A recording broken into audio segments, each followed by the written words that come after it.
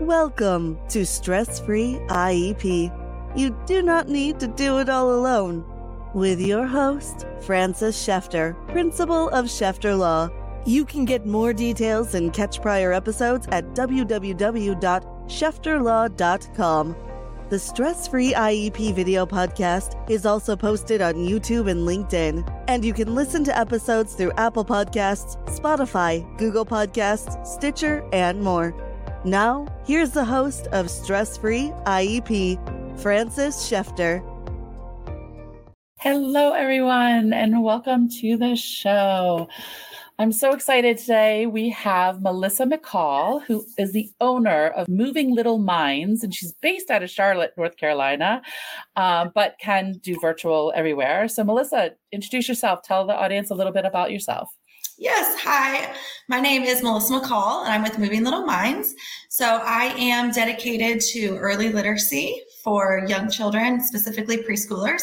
I'm a preschool literacy teacher as well. So I put a lot of my literacy practices into play in the classroom, and I do a lot of professional development here in Charlotte and virtually as well. So I'm so excited to be here.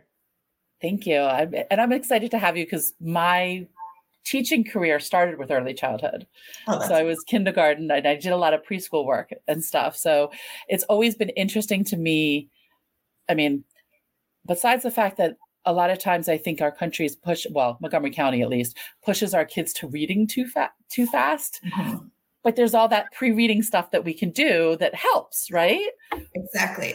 And that's exactly my mission. So a lot of the times, I don't know, I'm sure you know about the science of reading, but a lot of preschool parents and teachers know nothing about it. And no, I don't think children should read yet, but there's so many fun, easy things like phonological awareness and fun games that we can do earlier that will prepare them. So then they get to kindergarten and first grade and they're not struggling. So that's my big mission. Yeah, I know science of reading, but is it something you could do a brief for all our listeners? Absolutely. So basically what we have found, 68% of fourth graders in the U.S. cannot read. They are not proficient in reading. So there has been a huge push as we've looked into it. They found, guess what? We are not teaching children the proper way to read. I used to teach kindergarten and they would get a box of books and look through the books for 30 minutes and you're reading. Well, no, you're like rolling on the floor and I'm patting you on the back saying, keep reading. So what they have found is that basically, we have to make specific connections in the brain in order to learn to read. So we have to connect vision, speech, and meaning. And so they found that if we use phonics along with tons of different other things, that 95% of children can learn to read. So my big mission is just to teach preschool teachers and parents that there's so many little things that we can do in relation to that, that will get you ready for success so that you're not struggling. So what are some of those tips? I'm like, wait, what? I mean, my kids are older, but still, like, what are some of the tips that you have for preschool parents? Because becoming a parent, even for me with degrees in early childhood, it's kind of like, what do I do now? Exactly. So I always have give 5. That's like my big, if you can set aside 5 intentional minutes a day and nursery rhymes, anything with repeated experiences. So basically what they found is that children learn through repetition.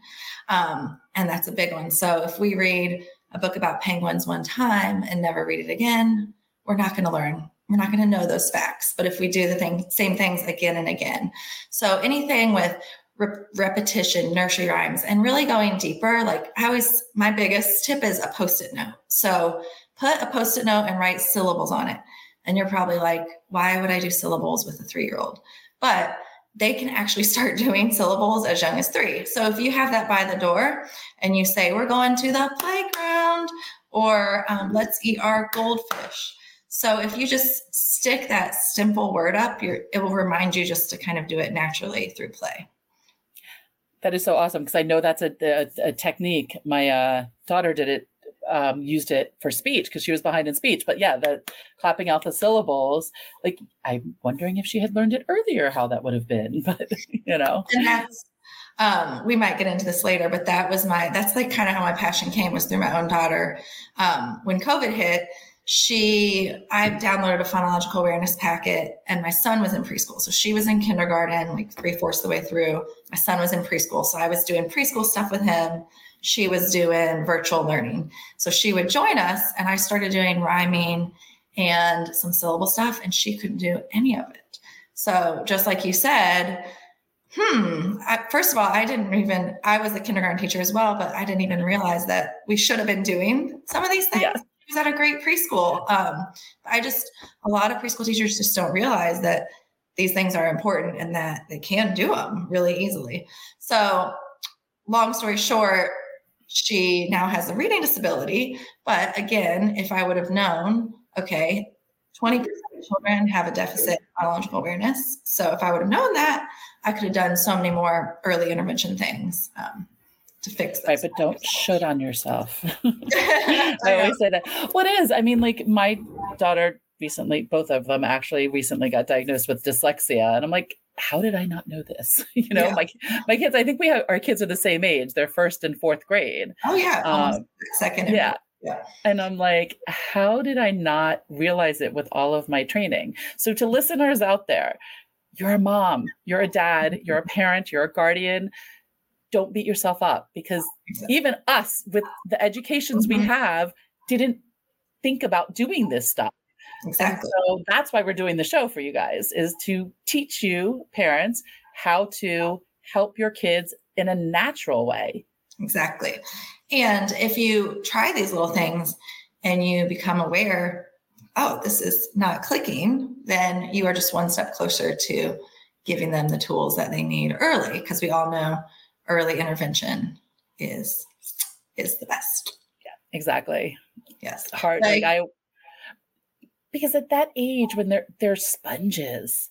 I mean, if you think about it, that when children are born, that they have no language, and in those first 2 years, what their brain is developing, they just soak it all in. It's so amazing. Right. So put this extra stuff in, and they're just going to be that much more prepared. At my current preschool, there's a wonderful team teachers. They've been there for like 35 years, and the children come to me as like a special. So I'm like a literacy teacher. They come and they have the forest classroom. And the first day she was like, oh, this is not going to go well. Like, this is a little too structured. And it wasn't so much as we were still playing, but we were doing syllables and compound words. And like a month in, she's like, I had no clue that these kids could even do these things.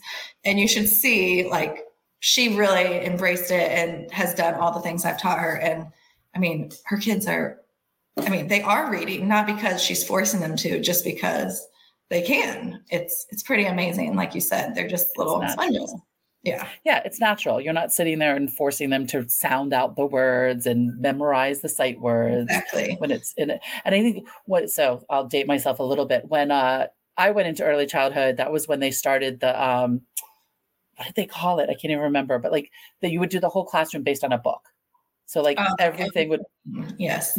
And, or like the letter, like B week. And so everything would have to do with the letter B and stuff like that, which, I mean, it worked to an extent, but I'm sure adding other stuff in, like, do teachers, like, I know I have some teachers listening, do teachers need to change the curriculum or change how they're teaching to put these stuff in? Well, it's funny you brought up the letter a week, because that is a big battle that is still in preschool to this day. And so one of the things I really like to teach them is that you have to teach the letters in cycles. So that becomes a point of contention sometimes, because that's just not how a lot of people have done things. And it works for some people. It's just what they like to do. But I always say the example of like Abby. So children learn the letters in their names first. Like, research has proven that, like, if your name's Abby, A, B, B, Y. So Abby goes to school. Week 1, she learns A. Well, guess what? Abby already knows A. So she spends a whole week on A. Then guess what week 2 is? B. And then she spends a whole entire week on B, but Abby already knows the letter B. So she has spent 10 days doing things that she already knows.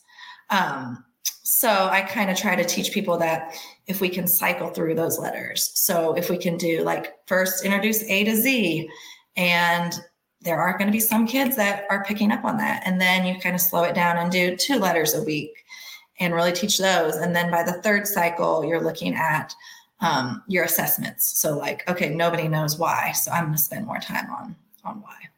So more of a, holistic approach. So to kind of answer that, I do think that we do need to look at, how we can beef up or change some of the things that we've always been doing. Yeah. Yeah. That's, this morning I was having a conversation with a neighbor, and she is from another country. And so it was very like, her child's in kindergarten. And she's like, it's so structured and they're requiring them to read. I'm like, I know. Cause that's Montgomery County. Like when I was a kid, kindergarten was, I'm trying to remember, I think it was still optional. Yep. And it was half day. So you didn't learn to read developmentally until 1st grade. Exactly. And now we're forcing these kids to learn so early. But that's not what you're doing. You're teaching the pre-reading skills. Exactly. I don't know if you've heard, and I don't want to stump, like I heard that, and it's been confirmed with other people, that crawling is directly connected with reading.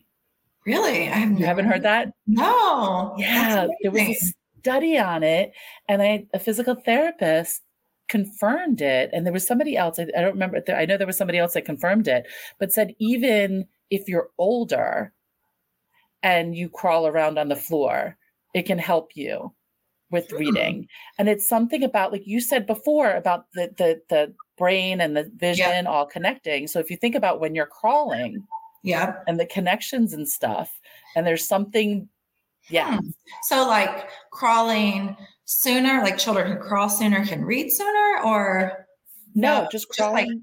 Just crawling helps build reading. Yes. It must have to do with cross lateral, like crossing the midline, and how that connects like your left brain to your right side of the brain. I wonder if it has something to do with that. Yeah. That's interesting. Like the study was like those kids that skipped crawling, because some kids went straight to walking and didn't crawl. They noticed had issues. That is so interesting. I'll have to look that up. Oh my goodness. I know. I'll try and find the research and link it, put some links on it. But it was fascinating to me, because things you don't think about it. And you know what they said? Somebody else said the riding the bicycle also. It must, it has to be with that, like crossing the midline, and how you really are making those connections to different parts of your brain. Right. That's one thing, as I've gotten more into the early childhood field, is just like, the brain research is so fascinating. And every single training I do, I always do a little bit on the brain, because most of us know nothing about what's going on in our children's brain. So it really is eye-opening. So I'll have to look up that. Yeah. And it's, I love that you keep saying making the connections in the brain, because that's what's so important, that people don't realize. And I didn't realize for the longest time, but like making the connections in the brain on one thing, how it impacts everything else. Yes. And that as a child, you're building those connections. Exactly. It's like you have a foundation, and then, it builds off of that. I always like to say this too, so one thing that I read was that temperament. So your brain can always change and grow. It used to be like a thought that once it got a certain size, that was it. But they've proven that like your brain can always change and grow. But the one thing that can't change is your temperament. So I always love to point that out to parents. Like even with like my own husband, like sometimes it helps me like, this is who you are, and I can't change this about you. So it gives you a little bit more compassion, I think, towards your children, if you start like putting that in perspective, that like, okay, this actually is who they are, and nothing I can do is going to change that part of them. I hadn't heard that, and that's scaring me. I'm like, oh no. It really makes you think about people in your life. Right. My girls are both very, very strong-willed. Mm-hmm. And what I say often, and my husband says it too, is that that the characteristics I want my children to have when they're young adults really don't work on 6 and 9-year-olds. It's true. That's right. Yeah. I want you to be assertive. I want you to question everything, but not when it's mommy. Yep. I know. That's always like the strong-willed child. You're like, they're going to be something one day. Yeah, exactly. Oh yeah. She's going to be leading something. And I know you brought up your child. Talk to me a little bit about like how your child helped springboard where you are now. Oh, well, it was a journey. I was kind of the opposite of you as far as I always knew there was something not quite right. So when COVID hit and I started noticing all the phonological awareness things, I wasn't aware. I was on your side that like, I didn't know that she was even supposed to know those things. I wasn't working on them. Like I had never been taught that even through college. But I always just knew she's just so fun and loving and easygoing and mature. So she always just got passed through every time. And I would hear her read and like, it would bring tears to my eyes, but everybody's like, oh, she's average. And then when, we were in Arkansas when COVID hit and she did go back to school, like they were right back into school that year after. So it was still 2020, I guess. So she was in school all those years. And then we moved to North Carolina. And I think the first thing they said was like, oh, she's like nowhere close to anyone who we would consider an IEP for. And I was like, okay, well, those children were probably at home while their parents were working. Like my child was in school. I've been working with her for her entire life, basically. Right. So it's unfair for you just to say, oh, compared to these other children, like we should be comparing her to herself. Long story short, we went the private testing route. And she doesn't have an IEP because she does have a learning disability, but she can hang enough. So I am able to get her Orton Gillingham through school, which is great because her dibbles and all her phonological awareness stuff is so much, she has such a huge discrepancy there. So, but I'm sure you know, and for all the parents out there, like just advocate for your child because I feel fortunate enough that I know these things, but so many people don't. So, yeah. No. And I went the private evaluation route also. And trust me, I love school evaluations. I think they're great to an extent, but they don't go as deep. And the other thing that I find interesting is that the schools, like the psychologist does one part and then the special ed teacher does the other part. And then we talk about it together rather than when you do it private, they intertwine it all. And I think that's so important. And it was also over the summer and I know lighter staff over the summer in the schools and stuff. Did your daughter get an IEP for dyslexia? Yes. So my older one, we're working on she had one for speech. So now we're going to switch over. And my younger one just got it for dyslexia. And we just did eligibility. So we have the IEP meeting. I think it's next week. So, which is always interesting because I'm like, do you want me to write the IEP or do you guys want to write the IEP? Because I can just rewrite what you wrote. I can just write it for you. Right. Or I can just start and do it all by myself. Because I mean, like most people know me, I'm a little bit different as an attorney because I have the special education experience. Yeah. So I had a client ask once, well, after we get the evaluation, who's going to be able to do the IEP? I'm like, me? Yeah. Like, what do you mean? I've written hundreds of them. Yeah. And we've written even more. Yeah. Exactly. So she's getting the IEP and as you said, I know, and everybody else, early intervention being so important, we're also going to be getting an outside reading tutor. Because it's my understanding, and it might be different there, but my understanding is Orton Gillingham, the way you actually have to teach it, the school can't really do it fully the way it should be. In our district, they all got the training and she one-on-one Orton. It's crazy. So wow, I was more than happy with that. Not having an IEP, I'm like, sure, I'll I'll be more than happy to take that. Right. As long as they're getting the services. Like, all the money too. Right. As long as they're getting the services, that's what's important. Right? Exactly. That's interesting, because one of the things that a lot of people don't know is that on IEPs, you can actually get teacher training on the IEP. I didn't realize so it's services for the child or for the benefit of the child. Oh. So like if you have a child with dyslexia, make sure the teacher has training. Yeah. And it doesn't necessarily have to be OG, but some sort of training on dyslexia. Yeah. Which is interesting. I've gotten it a few. Yeah. So that makes perfect sense. Right. Yeah. There's always pushback from the schools, but you know, when you pull out IDEA, which I tell my clients all the time, like you don't necessarily need the attorney there, but well, it says right here for the benefit of, exactly. You know, schools tend to listen when you are able to quote the law back at them. Quote the exact law. Yeah. Right. Whether you're a lawyer or not, when you know, I tell people like, I was talking to an attorney, just say that at a meeting and see what happens. Exactly. Just see what happens. And they'll probably listen. Yeah. They definitely listen more.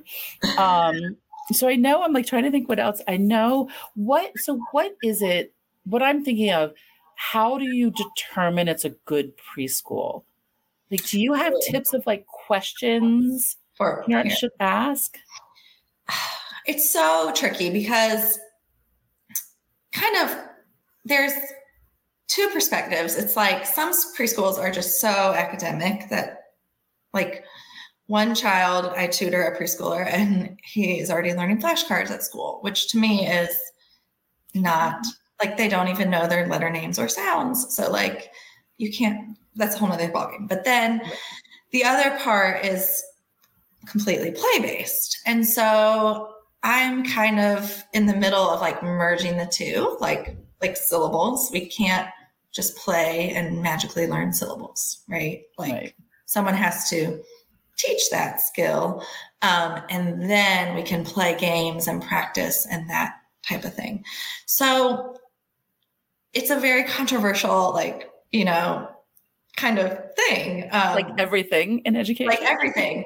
So I don't think it's going to be really what someone is really, what their desire is. Like there's been a huge push for play-based preschool, which is great.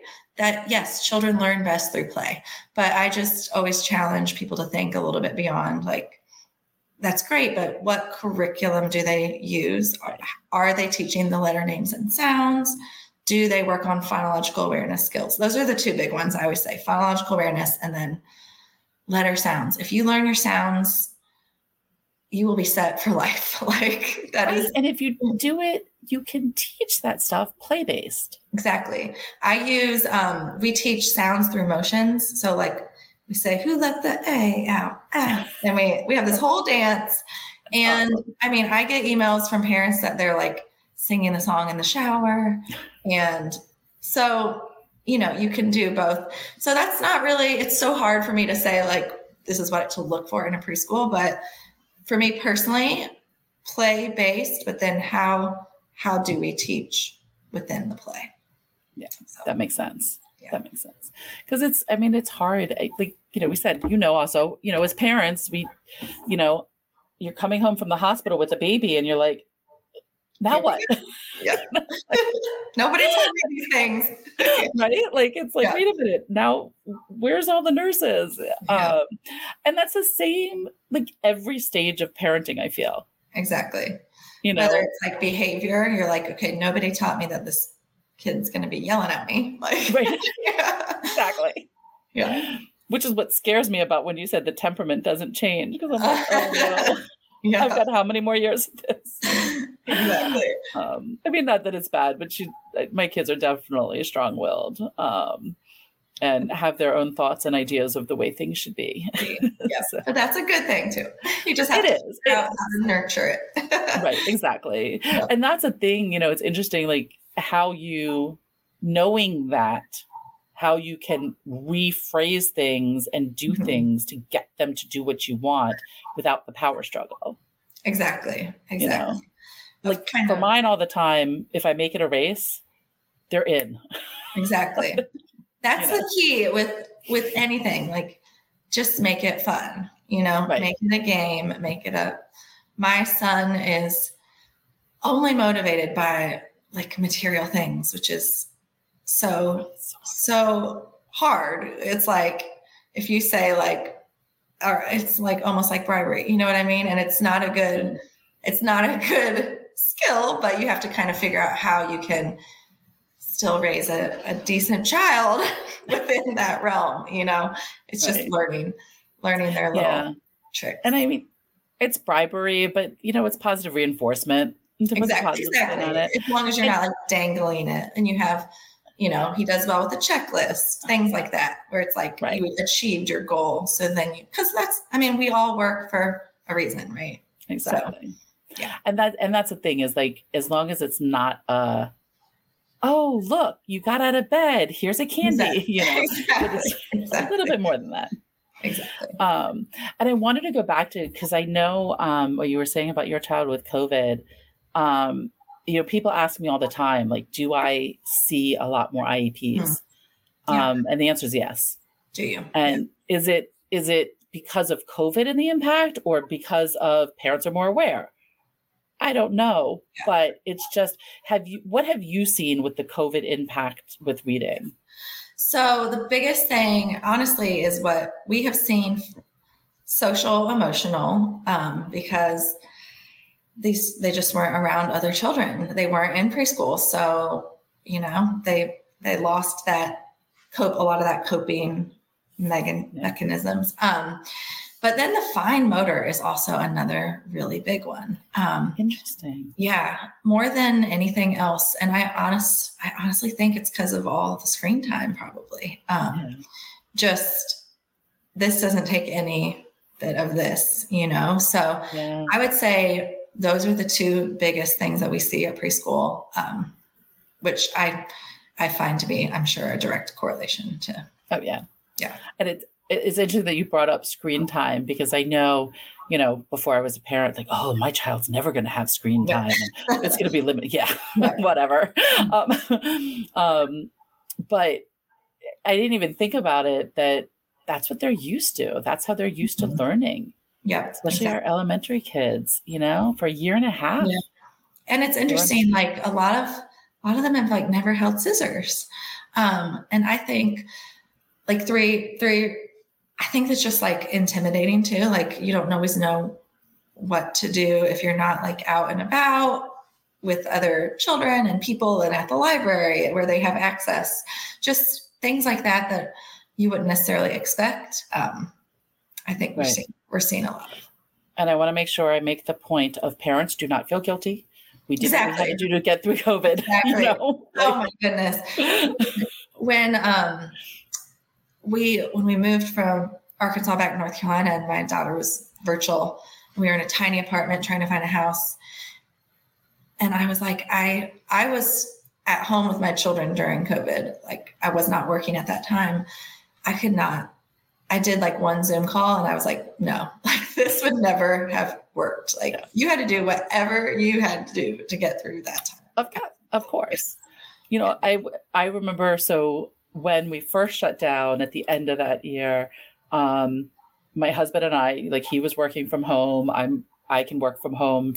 And we were like shifting up, like when we would take the kids. Yes. And I realized that I always wound up with the kids during the instruction time. And I'm like, this isn't fair. Yeah. So something I did is I started Field Trip Fridays, and I was like, they're not going to school Fridays. We're going out and about. That's awesome. Yeah. Yeah. But that's it. As parents, like, we did what we could do. And exactly. Though that's one of the things I know it's been hard for me too, and I'm sure it's hard for other parents, is to not like shoulda, coulda, woulda. Exactly. Yep. Because, I used to tell my dad all the time, you screwed up when we were kids, but you did the best you could with what you knew at that time. That's why I always tell new parents, like, you're doing the best you can. Like, nobody's like, I'm going to wake up and just suck today. Like, you are doing the best you can. Yeah. And that's a lot of the reason for my show and my YouTube channel is like, just to get information out there for parents. Absolutely. Like even, you don't need an attorney, you don't need a tutor. That's fine. It's still valuable information. Exactly. As a parent, as a teacher, as an auntie, as a babysitter, like almost anybody. Exactly. Yeah. It's so, I'm trying to think. I know, like, so we already went through, I think we hit everything. I'm trying to think what else like, if I have anything else that's burning on the early childhood reading stuff that I'm thinking that parents would know. I mean, you gave the tips of clapping out the syllables. Yeah. And just being, and I'm sure like the rhyming games. Yes. Anything that's like the nursery rhymes. I feel like put like the CDs, the old school, I don't think there's CDs anymore. We had CDs still, but when my kids were little, but like any of those nursery rhyme songs. Another one is back and forth conversations. So I always have said, how's your day? What's your child say? Good. Well, they have proven, it was actually a study out at MIT that the more back and forth conversations that you have with your child, the bigger their brain actually is. So rather than just saying like, how's your day? Good. I always try, I have to do carpool at the end of the day at preschool. And I used to always be like, did you have a good day? But now I just start talking about my day. And then guess what? That helps them start engaging. So rather than like a yes, no, peppering them with questions, just trying to chat about your day. So I do I have two things online, free resources. One is Coffee Chat with Your Child. And it's a question of the day that you can chat with your child over a cup of coffee. Fun. And then it'll have usually another literacy component, like you might be clapping syllables if you want to do more. And then the other one is literacy in the bathtub. So just like something, you're both stuck in the bathtub. You're both in the bathroom together. So like, let's rhyme bubbles, bubbles, mubbles, pubbles. It's just very simple, silly things that you can do over coffee or in the bathtub. And, it brings back that my parents, what we used to do, and I do it with my kids now also, is the animal alphabet game. Yes. So where, like you say an animal and then the last letter of your animal is the first letter the next person has to do. And it's fun because then my kids have we ran out of animals because it was an 8-hour drive when we biked there. And so to items, just things. Exactly. Anything. Yeah. Even like A to Z, we always play this before they can watch their iPad. Like if we're on a long trip, we have to find the alphabet A to Z. Like that's something you can easily do with little ones too. So yeah, just anything that is, the thing is, I always say is just think for just a minute and then make it happen. Like, what can you do that takes 2 minutes? It's hard. It's hard to be be intentional, but it really, once you think about it, it takes 15 seconds to sing the ABCs. 15 seconds. Yeah. So. And I know for me, remembering, I learn a tip and a technique. I'm like, oh, that's so awesome. It's so easy. But then you get into life as a parent, especially as a working parent. And I love your idea of stickies. Yeah. Just put a sticker on your, on the kids' mirror where they brush their teeth. And while they're brushing their teeth, run through the ABCs or, Exactly. So things like that. Put the sticker in the car. This has been so awesome. I love this. I was just looking, I know you said your favorite book, Love You Forever. That's the one with the kid on the toilet with the toilet paper. Yes. And that goes through the life cycle. I can't read it without crying. Yeah. That was an awesome one. I do love that. Yes. I put a children's book instead of an adult book. But there's nothing wrong with that. But it's, I mean, if you think back of, Shel Silverstein, The Giving Tree. That's another good one. Yep. That's life. And then Many Different Colors, I think it was. I don't remember the name. Many Colored Days. Yes, Many Colored Days. I think that one. There's so many kids' books that, some adults need to go back and read them. Exactly. Exactly. So, thank you so much, Melissa, for being on the show. It was great. You've been listening to Stress Free IEP with your host, Frances Schefter. Remember, you do not need to do it all alone. You can reach Frances through schefterlaw.com, where prior episodes are also posted. Thank you for your positive reviews, comments, and sharing the show with others through YouTube, LinkedIn, Apple Podcasts, Spotify, Google Podcasts, Stitcher, and more.